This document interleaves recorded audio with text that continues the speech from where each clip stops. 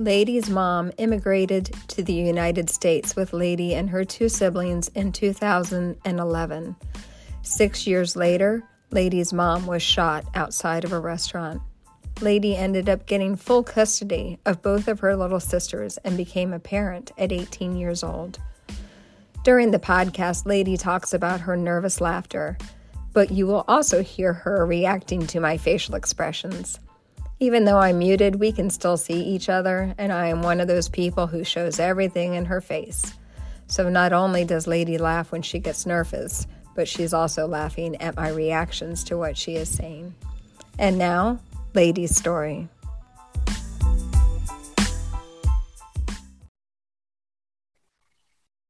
Hi, this is Beth, and welcome back to the Daughters Without Moms podcast. Tonight I have with me Lady, and Lady has a large, big story to share with us. She and I connected over Instagram. I believe Lady is probably one of the many of you that are here from my nephew's reel that has gone viral. But we have decided that Lady is going to share her story in two parts because it is a fairly detailed journey that she's been through at the ripe old age of 23. She is today. So I'm going to turn the mic over to her, and Lady's going to share the story. I think we decided pretty much up until the point of your mom's passing. And then she's going to come back for part two and share with us how her journey has been since that time. So, Lady, I appreciate you being here. I'm going to turn the mic over to you and let you introduce yourself and tell us your story. Hi, I'm so nervous. Thank you so much. Well, you summarized it very well. My name is Lady. I was born in Colombia in 1999. My mom is Dominican, even though she had me in Colombia, and ever since she had me at a very young age. She had me when she was around 19 years old, and I already had an older brother by then, so she became a mother when she was pretty young.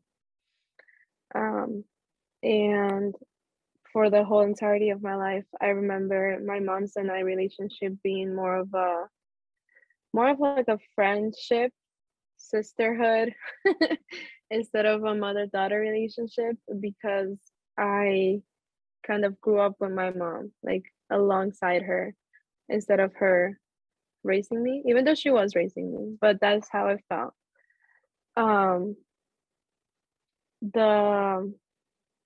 Where do I start this story? My parents had a pretty rocky relationship. I feel like that's a good way to start. So I experienced my mom go through an abusive relationship with my father, where I felt like her protector in a way. So since an early age in my life, I felt like I needed to protect her and take care of her. And against everyone and everything, including my dad. And that was how I grew up, of like, I need to take care of her and less of myself. And that affected pretty much the rest of my life. We moved a lot from Colombia to Dominican Republic as we grew up. Every time my parents separated, she would move back to Dominican Republic until she decided to come to the United States to stop moving so much and just give us a better future. And by that time, she was pregnant with her third child, and my little sister Kiara was born when I was 9. Well, I was 8 or 9. I was 8 and turned 9, somewhere in there. But I was old enough to help my mom take care of this baby. And it became apparent that I would be doing that for a long time, because at that time she had already left my dad. We were moving to the United States with this baby. And I just became my mom's right hand. Like it just got progressively like I got progressively more responsibilities as the years went by, and I didn't mind because my mom was my everything. And Kiara, when she was born, she also became like a little daughter to me, more like a sister. But like I'm sure a lot of older sisters can relate to this, that when their parents have children and there's a pretty big age gap, you become like a second parent to them. It's just what happens. When Kiara was born, we moved to the United States when she was like 1 year old, and we've been here since. It was just me, my mom, and my little sister, and my older brother, and it was just the four of us against the world, basically. I was dealing with many things about leaving my dad, about my mom having to heal from that marriage and leaving him as well. My brother was healing as well. We started going to church when we moved here. I feel like that was like a pretty big thing that helped us settle or like adapt to the United States. I didn't know any English.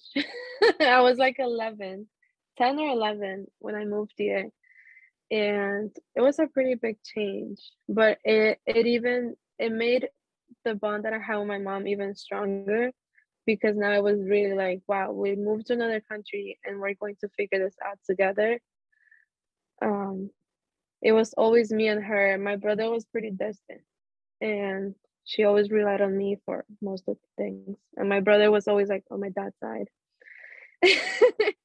So that's how the relationship was. And I say all of this to say that all of this small events of like moving back and forth and the relationship problems that she had and having a baby, all of that just built up to how dependent my mom and I were to each other. Just how attached we were. Like she used to call me her leech. Because I could not, and I used to tell him like I can't live without you. Like it's just someone that never in a million years I would think that I would lose. She was like, it was for everything. We were best friends. She called me her right hand, her left leg. Like everyone that met us was like, these girls are always together. Like so all these things were happening, and I feel like also Hispanic first immigration kids can also relate to the fact that when they move to the United States with their parents, they become their translator, they become the appointment maker, they become we fill the files, we sign ourselves up for school, we talk to the teachers. Our parents don't know English. And I learned English really fast, but I also became the person who was doing everything for my mom. So it just, like I said, my responsibilities just started growing. And as I grew up, I started understanding more what that meant and what that meant for me, and like being a teenager and wanting to be more free or wanting to have more freedom or wanting to have more me time. Like that was not a thing, because it was always your sister, or you need to help me with this paperwork, or you need to go like with me to talk to immigration. It was like always different things that I had to translate for her. I remember doing calling to do my physical, my dentist appointment since I got here. And for Kiara too, like my little sister, I brought her to the doctor since I can remember. So I took on that motherly role for her since I have memory. And that's just how it was. As time progressed and I started going to high school, I really adapted to American culture. Like I got here when I was in sixth grade, and by high school I was fully immersed into like, I want to go to a good college, I want to get scholarships, like I want to get good grades, I want to do all these things. I got a job, I was working part-time, um, and I started realizing that I didn't have the same life as other kids my age, because I not only did I have to work to help my mom pay the bills because we were very low income, I also had to take care of my sister. I couldn't do any sports, and that's when I started having some mental health issues as well regarding everything. And then my mom got pregnant. I laugh about it. I laugh when I'm nervous and when bad things happen. I have dark humor. Um, then my mom got pregnant, and I remember I was 15. I was like, how dare you? My sister Kiara was like 6, about to turn 7. She finally could go to the Y after school. I'm like, I could finally have some freedom, and she got pregnant, and obviously she had the baby, and it was scary. We could not afford it. Her, we could not afford her, but we made it happen. We made it work. A lot of people helped us. I started working more, and this baby that my mom had in 2015, she became my daughter. Like, my mom was working like 3 jobs by this time, trying to make ends meet. So as soon as she gave birth, I finished school. It was pretty convenient. I finished that school year, and that entire summer she handed me the baby, and I'm like, this is my baby. I will take care of this baby. 24/7 I was with her. And it was, I feel like high school felt like such a turning point in my life, where um it's only 4 years, but it felt like a million. I was trying to figure out how to tell my mom that even though we were so attached and we needed each other, that I needed to go away. I needed to go away. I was applying to colleges far away. I was, I felt like the only way to get away from all my responsibilities that my mom was putting on me was to apply to colleges far, far. Because all of high school, not only was I not doing any sports, but I wasn't doing any after school activities. I wasn't making any friends. I was not going out.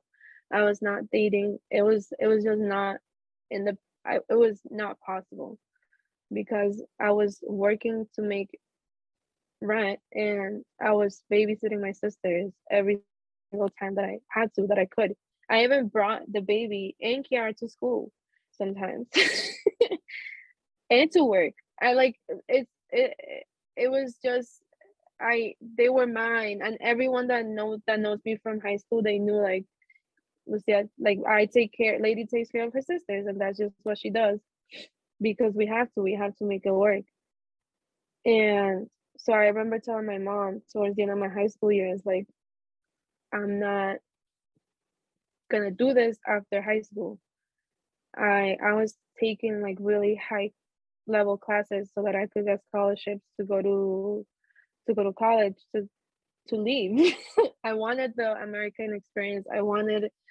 Um I remember I had all these goals and this whole plan for my life, which is funny to think about. I was like, this is gonna happen and this is gonna happen by this time. By when I'm 25, I'll do this. By the time I'm 30, I'll do this. I had a plan, and I was following that plan to the T. I was applying, and I was doing, and I was taking a test, and I was pulling all-nighters. I was working, like, I was doing the work. And then my senior year,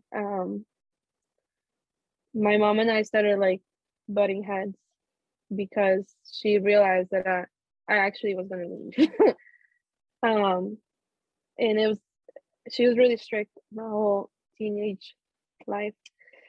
And this my senior year, she started letting go a little bit, as in, like, she would let me go out, or she would let me go see friends. That also meant that she was going out. It was like a back and forth. Like I said, it was not, when I think about it now, it was a lot of like, it felt more like sisters fighting than like mother and daughter. And it's hard to process now that she's gone, and how to go about those things when your mom dies when you're a teenager. And when you're a teenager, like, there's definitely arguments that if you were older wouldn't have happened, that I think about now, that I'm like, I wish I was more, I wish I gave her more grace, and I wish I went about situations differently, but it's okay. So because I wanted to run far away, I ended up in a really abusive, toxic relationship with a boy who joined the military and who told me if I went to college near him, we could be together. Um, so I started applying to colleges near him, which was across the country. Teenage mentality. It was stupid, but it was like, oh, this is my ticket to my way out. I'm gonna go dorm in a school near him. We're gonna fall in love. We're gonna have a wonderful life. We're gonna get married. It was the stupidest love story in my head, and I had no experience with boys, so I was the perfect victim for him to just manipulate. And he did, because my April of my senior year, 2 months before I was gonna graduate, I applied to all these colleges over there where he was stationed. So he's like, "Oh, why don't you just come see the colleges in person and see me while you're here, and stay with me?" I was 7. I was 18. I was 18 by then. I had just turned 18 in March, and this trip was in April. So I was like, "Sure." I mean, I don't know which college I'm gonna say yes to, and I had acceptance letters for multiple over there. So I said, "Okay." And I took a trip to see him. In this trip, um, he brought me everywhere. We went to museums. We went to the aquarium. I felt like I was in the most beautiful relationship. Again, I had no experience with boys, so he was doing all the right things. And he proposed. I know. um, and in my head, again, I have no experience in love, but I'm over here thinking like he's perfect.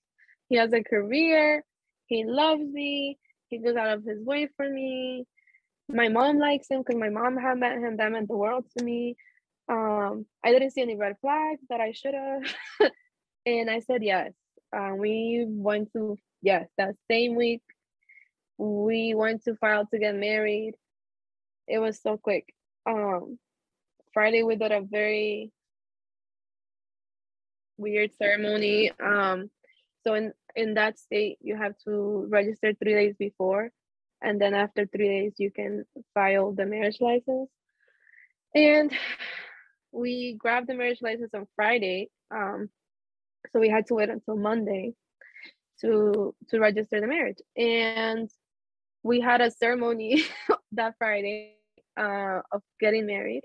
I should have known this wasn't gonna work. One, because I was lying to my mom about the whole thing. She had no idea.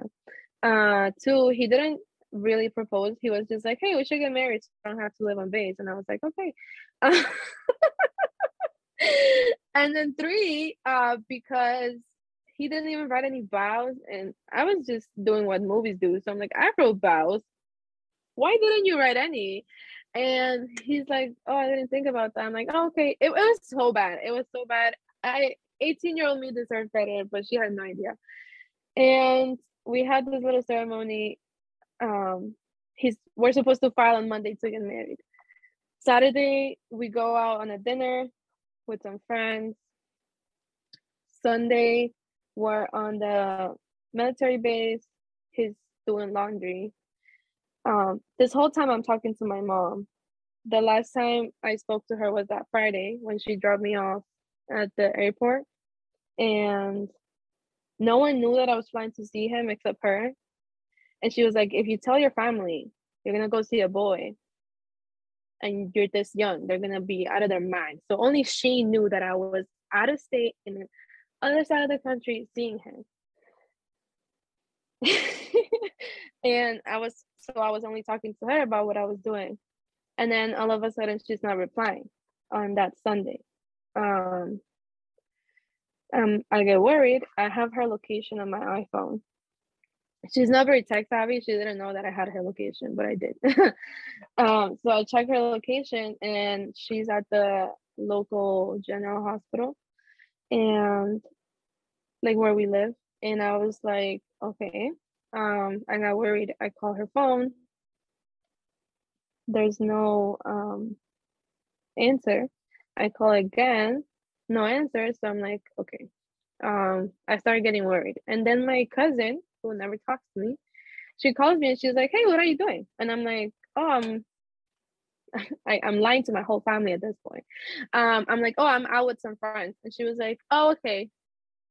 Are you nearby? I'm like, so that felt weird to me because this person never talks to me. So I was like, I lied again. I'm like, no, not really, but I can't talk right now. So I hung up, called my mom again, and then this time a man answers. And this man is my cousin, also who I don't speak to, another cousin. And at this point, I get really agitated because I think something's happening. And I'm like, hey, why do you have my mom's phone? And then that's when he says, your mom's been in an accident. And then I feel like in that moment, like, again, this person is not only my mom, but like half of me, like my entire being. Everything I was doing up until that point was for her. And my whole future, I said I wanted to get away from her, but at the end of the day was to make her proud. I automatically went on my knees and I started crying and I just started praying. And I said, God, please take care of her. God, if she loses a foot or if she can't walk, I'll take care of her for the rest of my life. I'll quit everything that I'm doing. I was just, all these thoughts were going through my head about what possibly could have happened to her in this car crash that I'm thinking that happened because that's what I was told. And the person who I was with at the time, he came upstairs and he saw me screaming at this point. I thought it was an accident, and but even though I thought it was an accident, it was horrible. So I went back to the hotel where I was staying. I packed all my stuff and he drove me to the airport, and as we were driving to the airport, I was buying a plane ticket back home. I was 3,000 miles away from my house. It was across the country. Um, so the only flight I found in the spot that was leaving in like 2 hours was three scales. So it was three planes to get back home. And I didn't care because I'm like, this is the only one I found. I need to get back home now. And I remember later on, he told me, like on the drive from the hotel to the airport, he's like, he saw like something shift in me of like, that's when like something shut off because I was just like, I was crying for so long, thinking something happened to my mom. I get to the airport and I get my ticket. I check in my bag, and it was at this moment that I'm doing the line to go through TSA that I go on my phone, and um, I go on Facebook, and there is a video being shared by many people that I know of a woman surrounded by people recording her dying. She had been shot, and I recognized this woman as my mom.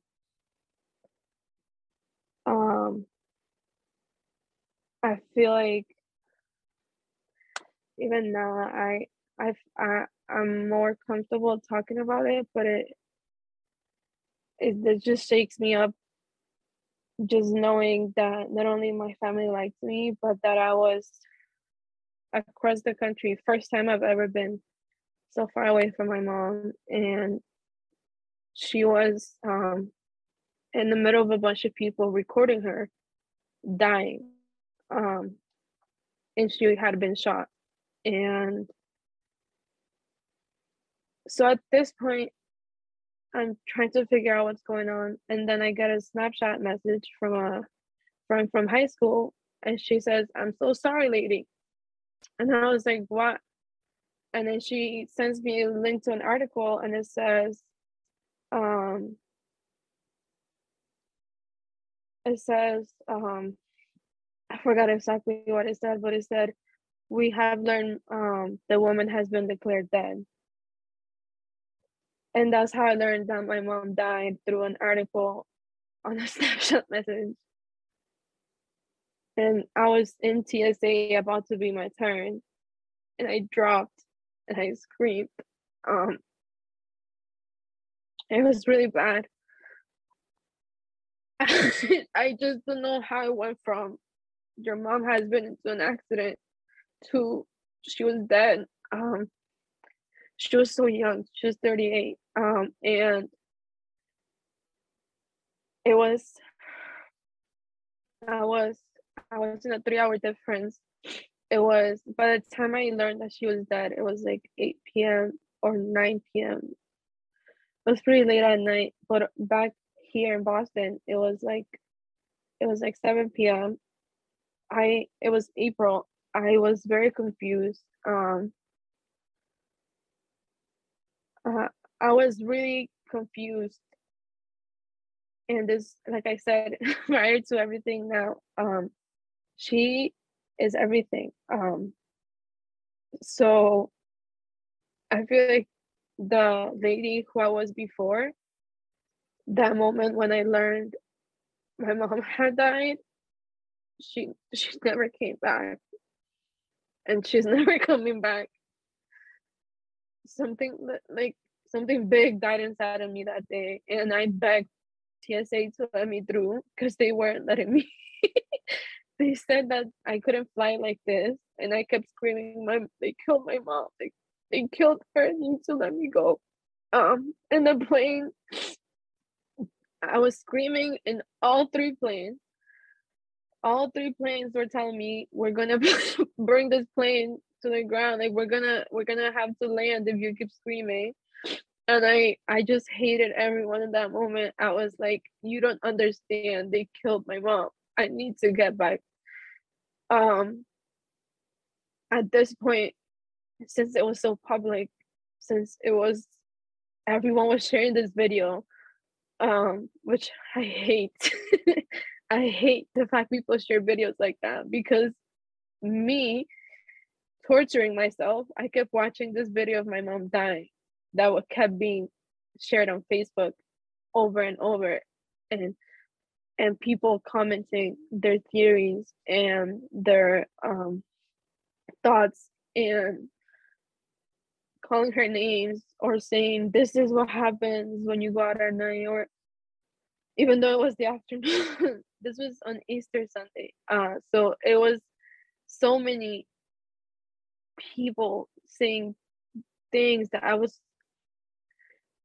feel like I automatically went into like defense mode. And not only that, but since it was so public, my phone was flooded with messages of people saying I'm sorry. So I was paying for Wi-Fi on the airplane, because like I said, I was on self-destruction mode, and I wanted to keep looking at this video. I wanted to keep reading the comments and the articles. There was multiple videos too, of my mom dying, and I was reporting every single one of them. And every time someone shared it, I would report it. And because I had the Wi-Fi connected on my flight, it was multiple. My phone was blowing up. I remember every time I connected to another plane, in between connections, people would call me, and it was just people crying and me crying on the other end. And it was a lot. I remember calling my dad, who was in Colombia, um, who at that point I didn't really get along with, and having to tell him over the phone.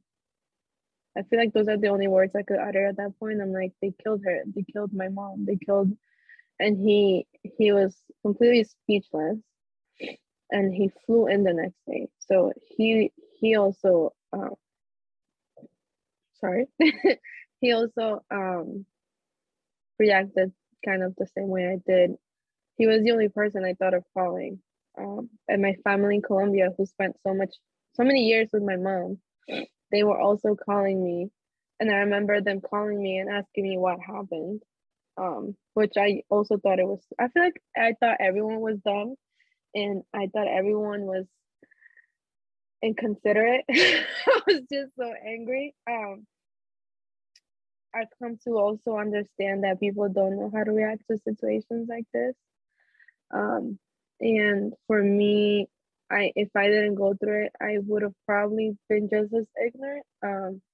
But in that moment, everyone just made me angry. And I'm like, why would you ask me? Why would you message me? Why would you call me? Why would you talk to me?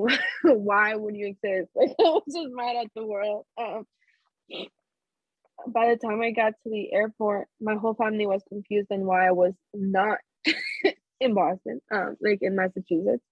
And I was like, besides that, let's talk about what's going on now. And I screamed at my family for lying to me on the phone, telling me that she had been in an accident instead of telling me the truth. At that point, I was really confused about how she had died. And everything happened really fast. I feel like me grieving my mom was like the automatic grief, that like really heavy grief that happens when someone dies. I know grief is not the same for everybody, but when it's sudden and it's like that, and then all these things happen directly after, I'm trying to say, like, I couldn't think about the fact that she was dead. I had to think about, what do I do now? I'm sure like other people, like when you lose a spouse, you have to think about what the kids and what's going to happen now and how do I tell them. And I had completely forgotten about my sisters until I land and my uncles tell me like, oh, by the way, no one has told them, and they're your grandmas. And and I'm like, what? Okay. And then they take me to my grandmother's. Everyone's in the living room screaming. Really horrible environment to have my sisters in. And then they walk me to my grandma's room, and it's a 2-year-old, my baby sister. And Kiara was 8 at that point. So it's a 2-year-old and an 8-year-old looking at me. Where's mommy? Directly to my face. And I look at everyone. I'm like, oh, so you guys haven't okay. And they're like, well, that's your job. And this was the Monday directly after that. It was the day after. As soon as I got there, they were like, you need to tell them. While this is happening, the person I'm with, my boyfriend, files for marriage. I'm now legally married.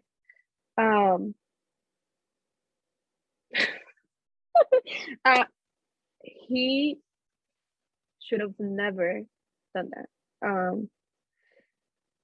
Especially even if I said yes the day before, my mom died. And I don't know, it was very impulsive, everything that happened directly after.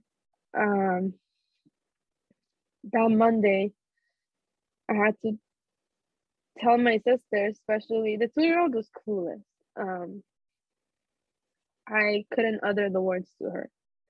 But to Kiara, her birthday was in 10 days. She was turning 9. And I had to tell her, like, mommy's dead. And she was so young. She was so young. I don't remember her reaction. But then I remember my brother, my older brother, gets to my grandma's house. And he's a little bit more distant from me and my mom. He has like his own life. He had his own life at that point. So he comes clueless to my grandma's house, and I also have to tell him that our mom is dead. And he also, I remember him sitting back and him telling me like, why are you lying to me? And me having to tell him, no, they killed her. He's just as confused because who killed her? Why? What is happening? It's something that would have never even crossed their heads. And he left. He was in full denial. He left. He was like, I'm not believing you. So I was left with the girls and everyone telling me, well, now you need to take care of them. And it just so happens this week I was off from school. So I guess that was convenient.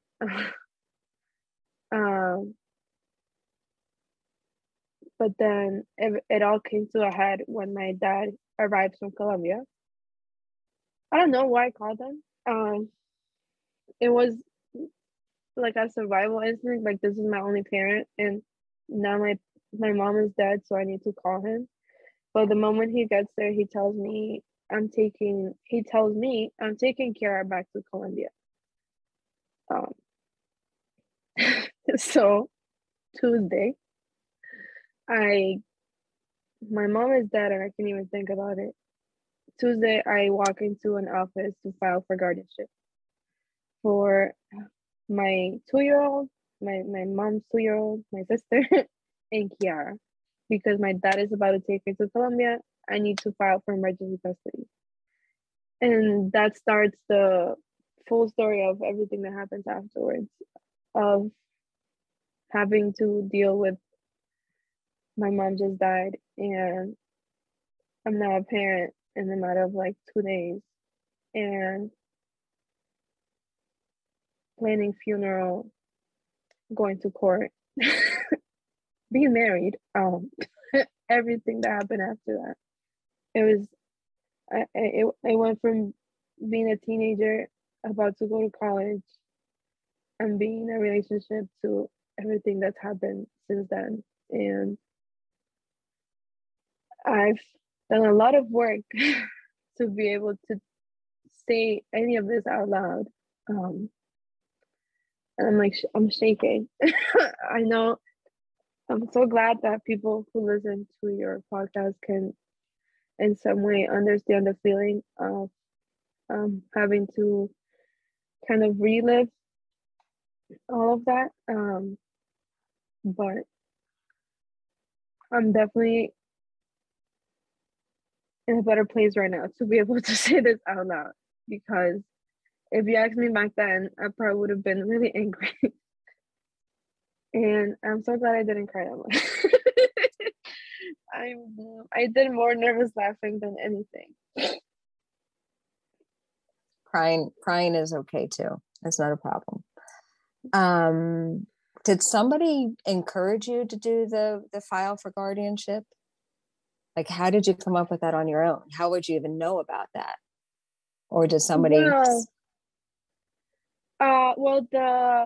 Because of everything I have been through before, and having to do all the paperwork for my mom for everything, I wasn't your average 18-year-old. Like, I was doing immigration work, schoolwork, medical work, and also when my mom brought us to the US, there was a whole case regarding that. So I knew I knew what taking care of a kid and what that involved in. I did have to hire a lawyer on the spot. Because I can't file on my own.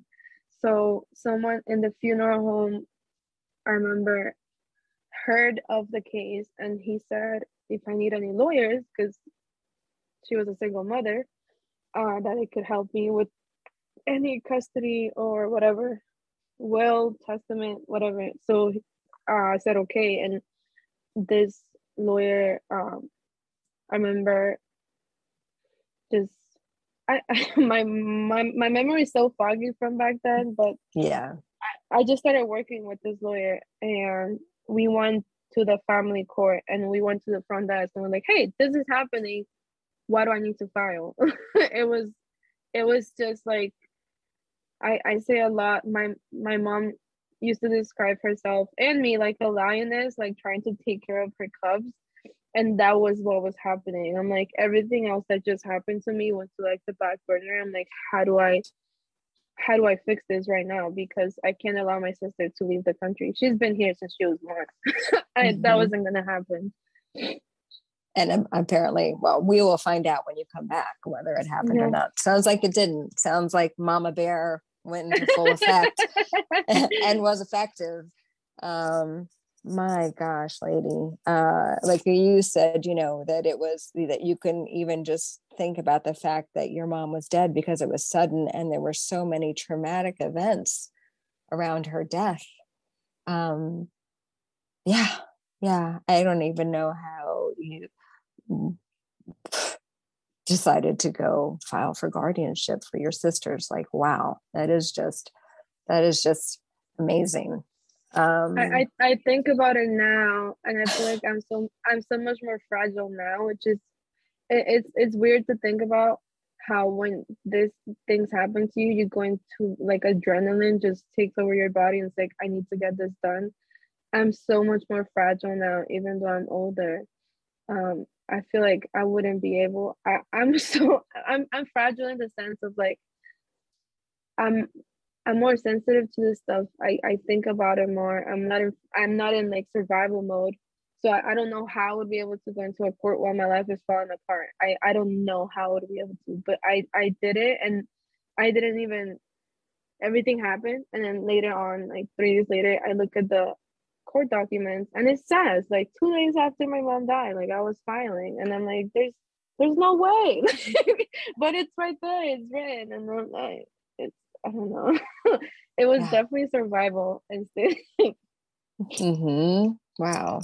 Yeah. Well, and like you said, the fact that you had exposure to completing those kinds of documents because of you, you know, being the one that helped your mom with all of the things, like, wow, to be able to look back at that and see how that affected you being able to have guardianship of your sisters is, I mean, because if she would have gotten out of the country, that probably would have been it. Yeah. So and most 18-year-olds don't get that. They don't get that. It's hard to think about how I don't believe things happen for a reason. I don't believe in that statement because this didn't need to happen. I don't want to learn the lesson. I really didn't need it. I would rather be screw the silver lining. Yeah. Yeah. I hate when people say that to me. But a lot of people, as the time went on, they'll be like, oh, when you think about it, all the things that you went through with your mom prepared you for what happened. And I'm like, no, absolutely not. I had it all together, but I didn't need to go through any of that. And that's what I reply to people, because a lot of unwarranted advice came with everything that happened after. And to this day, and I'm sure a lot of people can relate to that everyone, and I try to be so respectful, that everyone grieves differently, even if they go through the same thing. And I don't believe in giving advice, but I believe in just like giving people grace in whatever they want to do or feel, or anything in between of how they react. It's okay, because everyone has their own different journey. And like, I wish people gave me that grace when I was going through the things, like especially directly after she died, because I had all this things thrown at me, and it was like I had no choice but to do this thing. And people were like, well, you're so strong, everything happens for a reason, everything you went through before prepared you for this role. I'm like, no, I just wish someone held my hand. And I think I heard someone say this on your podcast before, like, I wish someone looked at me and said, no, like, this is actually pretty bad. and like just reassure that, like, the fact that I'm feeling insane and that life doesn't feel real, and like someone just reassure that feeling for me. But no, it was a lot of like, you were meant for this. And it's not okay. It's not okay. Yeah. The whole, you're so strong. Well, I didn't have a choice. You know, no. Either I was going to crawl up in a ball and die, or I was going to survive. yeah, like what am I please explain to me what I'm supposed to do, because I was the first person to tell anyone I cannot live without my mom. And then I had to, like, what do I do then? And it's hard. Mm-hmm. Have you gone through any grief counseling or anything like that? A lot of years went by before I actually sat down and grieved my mom. Yeah. It was a lot of like, we'll talk about it. It was a lot of, I was in auto mode on everything that I had to do after. But a lot of years went by before I sat down and said to myself, like, I need help before I this turns bad. Yeah. I was in denial for a lot of years of what happened, and it's going to be 6 years this year, and I tell people, I feel like I just started my grief journey. It doesn't feel like 6 years.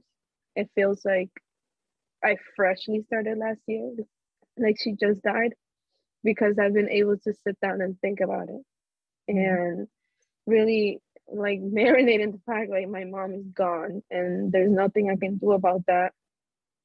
And especially that the trial hasn't happened. It's okay. This is a lot of stuff we need to save. We need to save this for part 2. Yeah, that's why I told Lady before we started recording, I don't know if I'll ask questions, and this is why I just need to keep my mouth shut, because there is still story yet to come. But wow, so you guys don't know this. We don't have part 2 scheduled yet. We're gonna get off this call and be like, so we'll talk tomorrow. I mean, it means nothing for me to say I'm sorry for what you've been through, but that is traumatic, and it is a lot. And it will be, you are putting yourself in you said you can talk about it now, but that you're still nervous and shaky. You're putting yourself in a difficult situation so that somebody else can not feel alone, if maybe they're in some sort of similar situation. So I think it's a good place for us to wrap up right here. And so Lady's going to come back next week and share part 2 of her story, which will be the things that happened since her mom's death, and 2 days later, Lady applying for guardianship of her two sisters. So there's a lot more story yet to come, I believe. And Lady will be back next week.